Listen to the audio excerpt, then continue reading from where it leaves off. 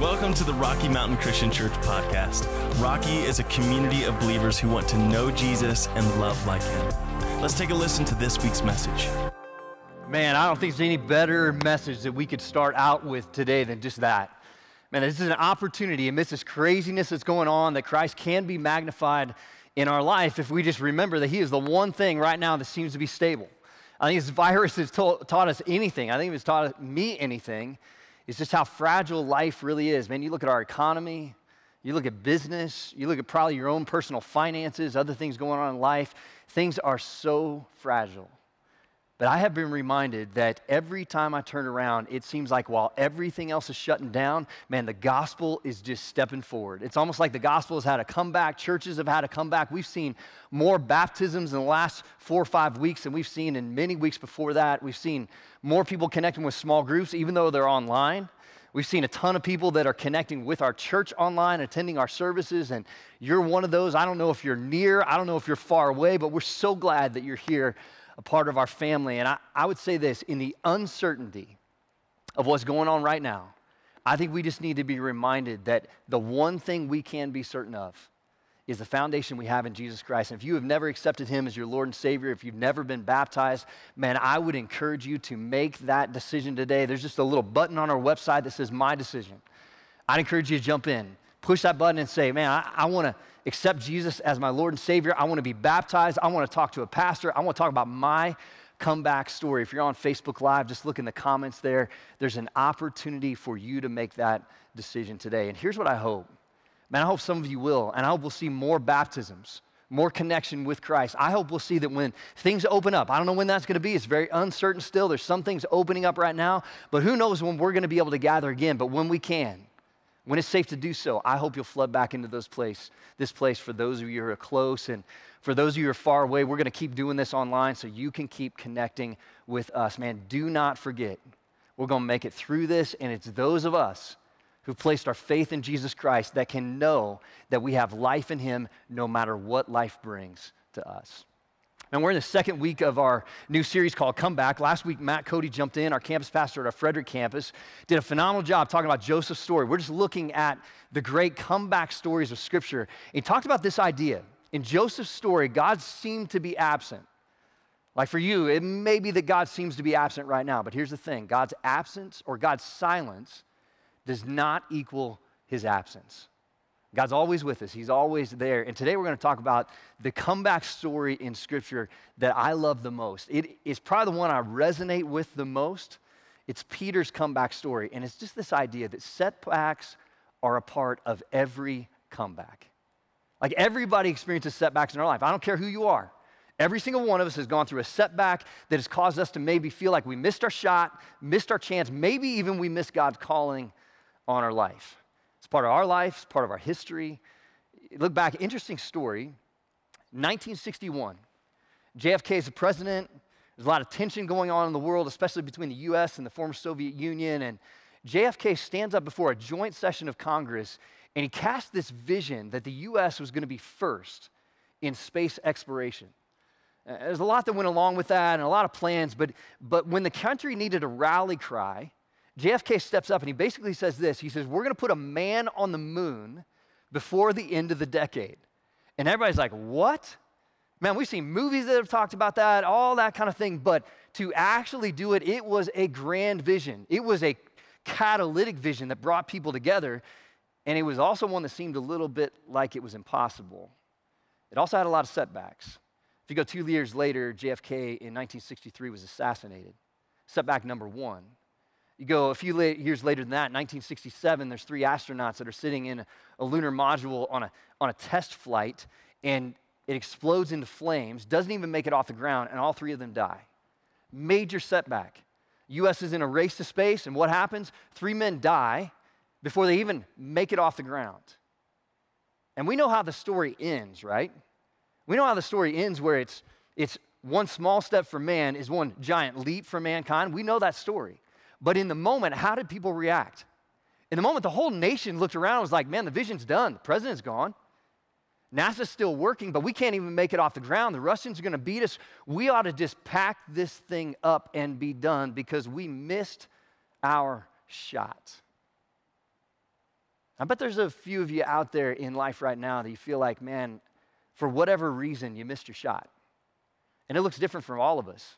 Every single one of us had setbacks, and it may be that you lost your job, you're fired for your job, you burn out and you quit. It may be that you started a business, and maybe this virus has put that business in jeopardy, and you don't know. Maybe you started a business before this, and you lost it because of some bad decisions. Maybe it was like emotional stress. Maybe the difficulty of life caused you to pick up a pain pill and a drink, and you thought it was a good idea at the time, but now you can't make it through life without them. Maybe you were unfaithful. Maybe your kids are out of the house and you're saying, man, I've lost my influence with them. I missed so many opportunities, and you feel like you've missed your shot. Some of you may be saying, you know what, I've had some setbacks in my life, but my setbacks are because of some other people. Unattentive father, parents who divorced, you lost somebody, or maybe it was somebody betrayed you, and you're saying, I missed my shot because of that person. Man, whatever it is, there are some of you out there right now that need to realize that setbacks, man, they're just the precursor to a comeback. Like every single person in life experiences setbacks, but the question is like, how do we actually respond to them? And a lot of us feel like, man, because of my setbacks, I missed my shot, or I even missed my shot to be blessed by God. He's benched me, I'm done, and I have no idea if he's going to put me back in the game. John 21, as I said, is my favorite comeback story. It's one we're all familiar with. It's Peter's story. And Peter we're probably familiar with him because he's the most popular disciple. I mean, he's the one who is probably the most important in the story, most recognized and talked about in the story. And Peter had some highlight moments, right? I mean, he walked on water. He also had some setback moments, like almost drowning after walking on water. But Peter's ultimate setback was standing in a courtyard of Caiaphas, the high priest's house. Jesus is on trial, and he denies Jesus 3 times. 3 times, very publicly. Everybody knew about the story, and it put Peter in a spiral where Peter's looking at this and saying, man, I am done. God, not just I'm done, God's done with me. There is no way that Jesus is going to invite me back into the story. And so what does Peter do? Peter does the only thing he can think to do is to go back to fishing. So John chapter 21, we catch the story, and I'll just give you the first 15 verses in a couple minutes. Peter sitting around with the other disciples, and Jesus has risen from the dead. He's appeared to him a couple times, but he hasn't reinstated Peter as the leader. So Peter doesn't know what to do. He's always been the leader, so he's sitting there and he says, guys, I don't know what else to do, so let's go fishing. So he takes them and they go back to the beach. They jump in a boat. They go out. They fish all night. They catch nothing. Next morning, they're coming back to the beach, and all of a sudden, they see a figure on the beach, and it's Jesus. They have no idea. It's too far for them to be able to tell. And he yells out in a loud voice across the water, and he says, have you caught any fish? And what we don't catch in the English language, the New Testament is written in Greek, the actual translation is this: how's that working for you? I love that. Like Jesus called Peter, and he said, Peter, no more fishing for fish, man. You're going to fish for men, and you're going to follow me now. And so I want you to be the leader of this band after I'm done. And Peter has abandoned that, very understandably. Huge mistake. But he goes back to fishing, and God makes a point. Peter, you're not going to catch fish. I want you catching men. I think it's a great question for us. A lot of us in our setbacks, we go back to unhealthy patterns in our life. Depression, discouragement, unhealthy relationships, unhealthy habits. And what do you go back to? And when you do, Jesus asks a question, how's it working for you? How's it working for your family? How's it working for you? How's it working for your business? How's it working for people around you? How is it working for you? And then Jesus says to Peter, he says, Peter, just chuck the nets on the other side of the boat. Like 20 feet's going to make a difference. And it did. Jesus knew it would. He knew exactly what Peter needed right there. And he caught 153 keepers. And they realize it's Jesus. They come back into the beach. And it's a beautiful story, man. It's this beautiful picture that Peter has denied Jesus 3 times. And Jesus has not dealt with him in front of anyone else yet. He pulls into the beach, and Jesus could have made a sarcastic comment about fishing, Jesus being a better fisherman at the time. He could have made a comment about Peter's denial. What did he do? He fed him breakfast. Peter was tired, and he was hungry. And what did Jesus do? He had breakfast waiting for him and his friends. And I think there's a lot of us. I've felt it before in the midst of my setbacks, man. I project on Jesus how he would respond to my difficulty, to my sin, to my failures. I project other people's responses onto Jesus. And I think we just need to remember that Jesus knows exactly what we need. And he invites us to sit down, and he wants to give to us. But some of us, we hold back and we avoid because we're afraid of how he's going to respond. Jesus feeds Peter and the guys breakfast. And then this beautiful passage happens, starting in verse 15. It shows us exactly how Jesus responds, how God responds to our setbacks. You can imagine a little bit of pause in breakfast, and they're done laughing and talking and catching up and talking about all the fish that they just caught and measuring them and all that stuff. They get done with that, and there's this long pause, and all of a sudden, Jesus dives in, addresses some unfinished business with Peter. It says, when they had finished eating, Jesus said to Simon Peter, Simon, son of John, do you love me more than these? Yes, Lord, he said, you know that I love you. And Jesus said, feed my lambs. Again, Jesus said, Simon, son of John, do you love me? He answered, yes, Lord, you know that I love you. Jesus said, well, take care of my sheep. The third time he said to him, Simon, son of John, do you love me? Peter was hurt because Jesus asked him the third time. He said, do you love me? He said, Lord, you know all things. You know that I love you. And then Jesus said, feed my sheep. And I tell you, I think I need this story. You need this story just about more than any other story in Scripture. I mean, it is the moment when you think about your setbacks, because as we said, every single one of us have setbacks in our life. Some of them seem smaller, some of them seem bigger, but they're devastating to us. And in those moments, we might ask the question, how do we respond to our setbacks? But the bigger question is this, man, how does Jesus respond to the setbacks in our life?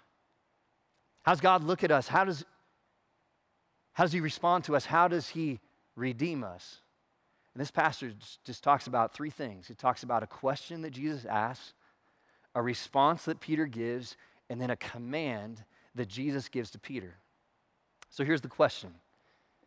It's kind of interesting. I don't think Peter knew what was going on, but Jesus asked him three times. He starts off with a question. He says, Peter, do you love me? And then he says again, do you love me? And in the moment, Peter's like, yes, I love you. But everyone around the fire, not just Peter, but the other disciples, when Jesus says the third time, Peter, do you love me? I think John spit out his coffee. The other apostles are like, oh, ouch. And Peter was cut to the heart. I mean, John says it in his eyewitness recollection. He says, Peter was cut to the heart when Jesus said it the third time, because Peter knew exactly what he was doing. He was going back to the three denials. Even says in Luke chapter 24, it says that Jesus and Peter locked eyes across the courtyard. Jesus had met with Peter to deal with his sin. 1 Corinthians 15 says it. Luke chapter 24 actually says it, that Jesus met with him personally after the resurrection, and he redeemed him, he forgave him, but he'd not dealt with this publicly. And you might say, man, that's harsh. Why would Jesus ask those three questions right in front of people? Charles Spurgeon says this. He says, a man's repentance should always be as notorious as his sin. Jesus knew that Peter needed something, but the other disciples needed something. And so he asked the question, Peter, do you love me more than these? And what do you mean by that? First question, do you love me more than these? Did he mean, Peter, do you love me more than these guys that you went back to fishing with? I mean, I know you're best friends. I know you had a business together before with John and James, and do you love me more than you love these men? I don't think that's what Jesus was asking. Because every one of those men, they showed supreme love for Jesus. Even when they didn't follow him completely, they were all in with Jesus. That's not the question. So was the question, Peter, do you love me more than these nets and these fish and this boat? It's a good question. I don't think that's what Jesus was saying, Because I don't think Peter actually wanted, there's no evidence that Peter wanted to go back to fishing permanently. I think he felt like his setback gave him no other choice. What else do I do? So I go back to what I know, and he went back to the thing that he did before he was with Jesus. There's no other option. But I think what is interesting about that question, I don't think that's what Jesus was asking, but I think it is a good question for us to ask. Peter, do you love me more than these? Do you love me more than these nets? Do you love me more than that 153 fish that's going to get you a pretty good price at the market? Do you love me more than what all this business gives to you? Sean, do you love me more than your home? Sean, do you love me more than your job? Sean, do you love me more than your reputation? Sean, do you love me more than your paycheck? Do you love me more than your family? Do you love me more than your wife? Do you love me more than all the things that compete with me? I think right here in the moment, that's a big question for us. In a moment where we've been confined to our homes, and there's a lot of you that are just kind of being pushed back to Jesus right now. You're being pushed back to faith, and if you were to step back and say beforehand how important Jesus was in the midst of everything else, there's so much distraction, there's so much effort and energy that goes to all those other things that sidetracks us away from Jesus and brings us back to other things in our life. And Jesus simply asks you and me, he says, hey, if you want to come back, you've got to ask the question, do you love me more than these things? Because those things, when we focus on them too much, are usually the reasons for our setbacks. I think what Jesus was actually asking in the question, it had more to do with Peter. It had more to do with the things that Peter had said or pridefully said to Jesus. Jesus was asking the question, Peter, do you love me more, just like you said you do, than these men love me? You see, there's numerous times in Scripture where Peter compares his devotion or his action or his strength or his reliability to the other disciples, and he raises his level above theirs. He says, Jesus, when all others fall away on account of you, I will not. When Jesus talks about his own death, he says, man, everybody else may flee, but I will die with you. I think Jesus was looking at Peter and he was saying, no, Peter, you got to understand that in this moment, you got to come to the end of yourself. You see, I think Jesus was addressing Peter's pride. In this question, he was addressing Peter's pride because Peter was just like me. He always wanted to be recognized for being right there, to be able to be counted on, to be able to be worthy, to be able to be one of the best, to be able to... And Jesus was saying to Peter and to every one of us, he was saying, when you fail me, you just need to remember that I will not fail you. Peter, do you love me more than these? You claimed you do. No. You're going to fail. You're going to mess up. You're going to have setbacks. But you need to understand, Peter, when I look at your setbacks, I know they're coming. I know they're going to happen. And what I see is your setback is simply a setup for an incredible comeback that's reliant on me. Peter, just follow me because you can count on me. And I think for each and every one of us right now, I think you need to hear it. I think I need to hear it. In the midst of our setbacks, some of you in the midst of quarantine, you've had some setbacks. Relationally, you haven't responded to people well. Temptation-wise, you haven't responded to Jesus well. And you need to understand in the moments Jesus says, while you fail me, I'm not going to fail you. My promises are true, my forgiveness is real, and I will be with you. See, Jesus gives a question that brings Peter to his knees to rely on Jesus. And then Jesus shifts, and you see the next part is Peter's response. It's pretty incredible. In the response with Peter, after the hurt of these three things, right in the middle of these questions, there's much that's been made about the two different words for love that's used in the questions and in Peter's response. There's the word agape that we know is the God-like kind of love, and the action verb for that is agapeo. And it simply means it is, do you love me unreservedly? It's a sacrificial, the highest kind of love. So Jesus, when he asked the question the first two times, he asked the question and he says, Peter, do you agapeo me? Do you love me unreservedly? Peter responds back with not the word agape, he responds back with the word phileo. It's a different kind of word. It's the idea for love, but it is a friendship love. It's a lesser love. It's a kinship idea. It's the idea of I like you a lot. So if you actually go through the conversation and you just translate it into English, it almost looks like this. It's Jesus just looks at Peter in the moment of silence. He says, Peter, do you agapeo me? Do you love me unreservedly? Peter responds and says, Jesus, you know I phileo you. I like you a lot. Jesus, taken back by the answer, he says, no, Peter, do you love me unreservedly? Peter says, Jesus, you know I like you a lot. I really like you. And then you go down to that third time, and Jesus changes it, and he says, okay, Peter, do you actually even like me? And Peter responds, and he says, Jesus, no, you know I like you. I really, really like you. If you take that translation of it, you're either wondering, okay, is Peter incredibly insensitive? Does he actually love Jesus? Or is there something else going on here? Commentators talk through this, and they say simply that those words can be interchangeable throughout the New Testament. So don't put a lot of stock in that, but what's actually happening in this moment is it's an interesting play where Jesus says, Peter, do you love me unreservedly? And you get down, I think what happens is at the very end, Peter responds, yes, with phileo. He doesn't say, I love you unreservedly. I think Peter's simply acknowledging where he is. He said, I denied you 3 times. You're acknowledging that. This is incredibly difficult, and I don't even know if I'm worthy to say that I love you unreservedly. Great question for us to look at. You know, if you just take the idea of, do you love me unreservedly? Or do you really like me a lot? I think a lot of Christians, that people who feel like they're faithful, they feel like they love God, they encounter setbacks and they wonder why.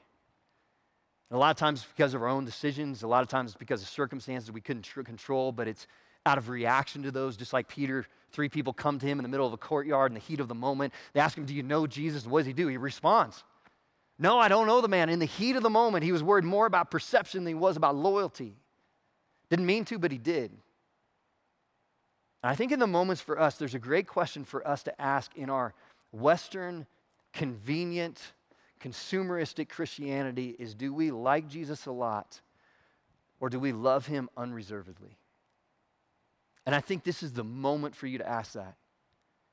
Because being confined to our homes, I've had more calls, I've had more people saying, man, I need Jesus, I need to connect with Jesus, because all that distraction is gone, and we're realizing that there is something lacking in our faith, that in the past we've said, yeah, I like him a lot, but it has done nothing to change the actions and attitudes and loyalty we have to him. And what Jesus is simply calling us to is the idea of not, I like you a lot, but Jesus, I love you unreservedly, and no matter what life brings at me, no matter what other temptations pull me, I will give my best. And Jesus simply responds to us, and he looks at us and he says, you're still going to mess up, but all I want to know is that I've got your heart, is that you said yes to me. And it comes down to a command. And the command is interesting. If you go through the passage and Jesus asks Peter, do you love me? Peter responds, you know I love you. And every single time after the question, Jesus gives a picture for us of how he responds to our setbacks. You see, for most of you, you sit there and you say, I've just messed up one too many times. You don't get it. Like, Sean, I don't know if God could accept me back, if he would take me in, if he put me back in the game, if he's got anything for me, because I've just messed up and I'm a little bit too broken. Man, if you look at Peter's story, there is none of you that have messed up and had a bigger setback than standing there in the moment of Jesus' need and denying Peter 3 times. And then the moment where Jesus sits there and it cuts Peter to the heart and he asks those questions 3 times, do you get in the middle of that, every single time, there's 3 affirmations that Peter gets from Jesus. The command is simply this. He says, Peter, follow me. Peter, feed my sheep. Peter, feed my lambs. Peter, take care of my sheep. If you step back into Scripture and understand what Jesus was doing there, it is amazing. You want to talk about affirmation. If you go to John chapter 10, what did Jesus call himself? He said he was the good what? The good shepherd. And in this moment, in front of other disciples sitting around, Jesus had already dealt with Peter's sin when he met with him after the resurrection. But in this moment, he is telling everyone else, here's how I deal with setbacks. Here's how I'm going to deal with Peter's setback. I'm going to put him in charge of this whole thing. Peter, feed my sheep. I've been the good shepherd. Now it's your turn. I'm going away, and Peter, you're going to be in charge of my church. You're going to be in charge of these men. Peter, you are going to be in charge. Now, what if God looks at your setback and says, hey, I know it's bad. I know it's difficult. I know you feel guilt because of it, but what if your setback is just a setup for the comeback story that I have for you? If there wasn't John chapter 21, it would be really hard to go through the Gospels and then land on Acts chapter 1. Acts chapter 1, Peter's the leader of all of it. He's the one that is selecting the disciple that's going to replace Judas. He's the one who stands up and gives the great sermon that spreads the gospel in Acts chapter 2 in Jerusalem in front of people at Pentecost. He's the one who leads through the first how many chapters until Paul gets on the scene and then they lead together. I mean, the whole rest of the story hinges on Peter's leadership. And when you sit there and you say, man, Sean, I'm too broken. I'm too broken. God doesn't have a comeback story to me. Man, look at Peter. Because what you learn from Peter is that God does his best work in brokenness. God looks at your brokenness and he says, in your brokenness, people see my strength. In your brokenness, you learn things that I want to teach others through you. Your brokenness is just a testimony to my greatness. Some of you right now, you just need to remember that Jesus said to Peter, the last thing he said to him was, feed my sheep. He gave him a title, he gave him a picture, and he handed over a responsibility, a God-sized responsibility, and said, Peter, I'm with you in this. Man, I resonate with this, just like you do. If you said I'm too broken, man, I tell you this, I look at my story and there is no other story in Scripture that I resonate with more.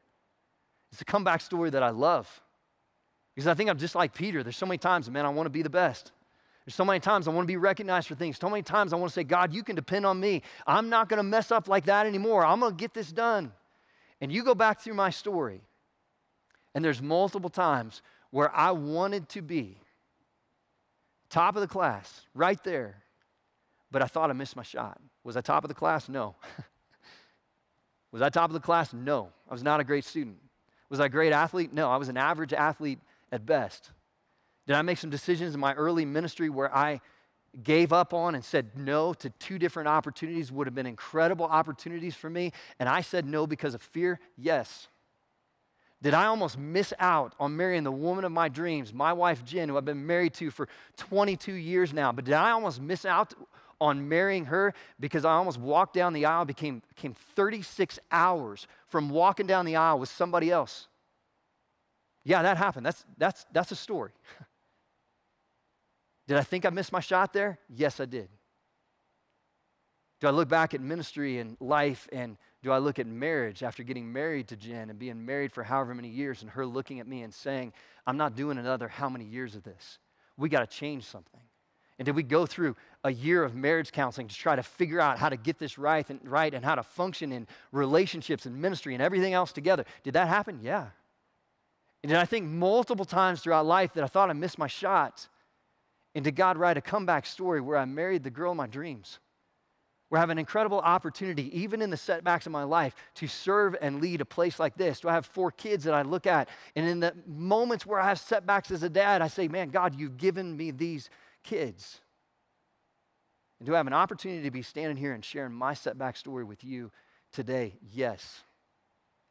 And here's what I've learned, that just like Peter, my setbacks are just setups and stories that help other people with their setbacks to see that God is the God of the comeback, and he has a story for every single one of us. Man, you go all the way back to 1967. On that launch pad, explodes in that fire 2 years later, 18 months later. 18 months later, JFK's vision came true. Buzz Aldrin and Neil Armstrong almost missed. There's all kinds of things that actually went wrong in that last lunar pictures. They flew to the moon. They almost missed the landing point. They calculated things wrong. The computers went haywire. They had to land that thing by the seat of their pants, but they did it. And everybody else in the U.S. thought, man, it worked. Everything was great, and people cheered. It was this incredible comeback story of all these setbacks that ended up being a comeback. And I think every single one of us, that's the opportunity that we have. There are going to be setbacks along the way. But what you and I need to do is embrace the brokenness in the setbacks and believe in Jesus that there is a comeback. With Peter's story, the interesting thing is that the last thing that Jesus said to him was, Peter, follow me.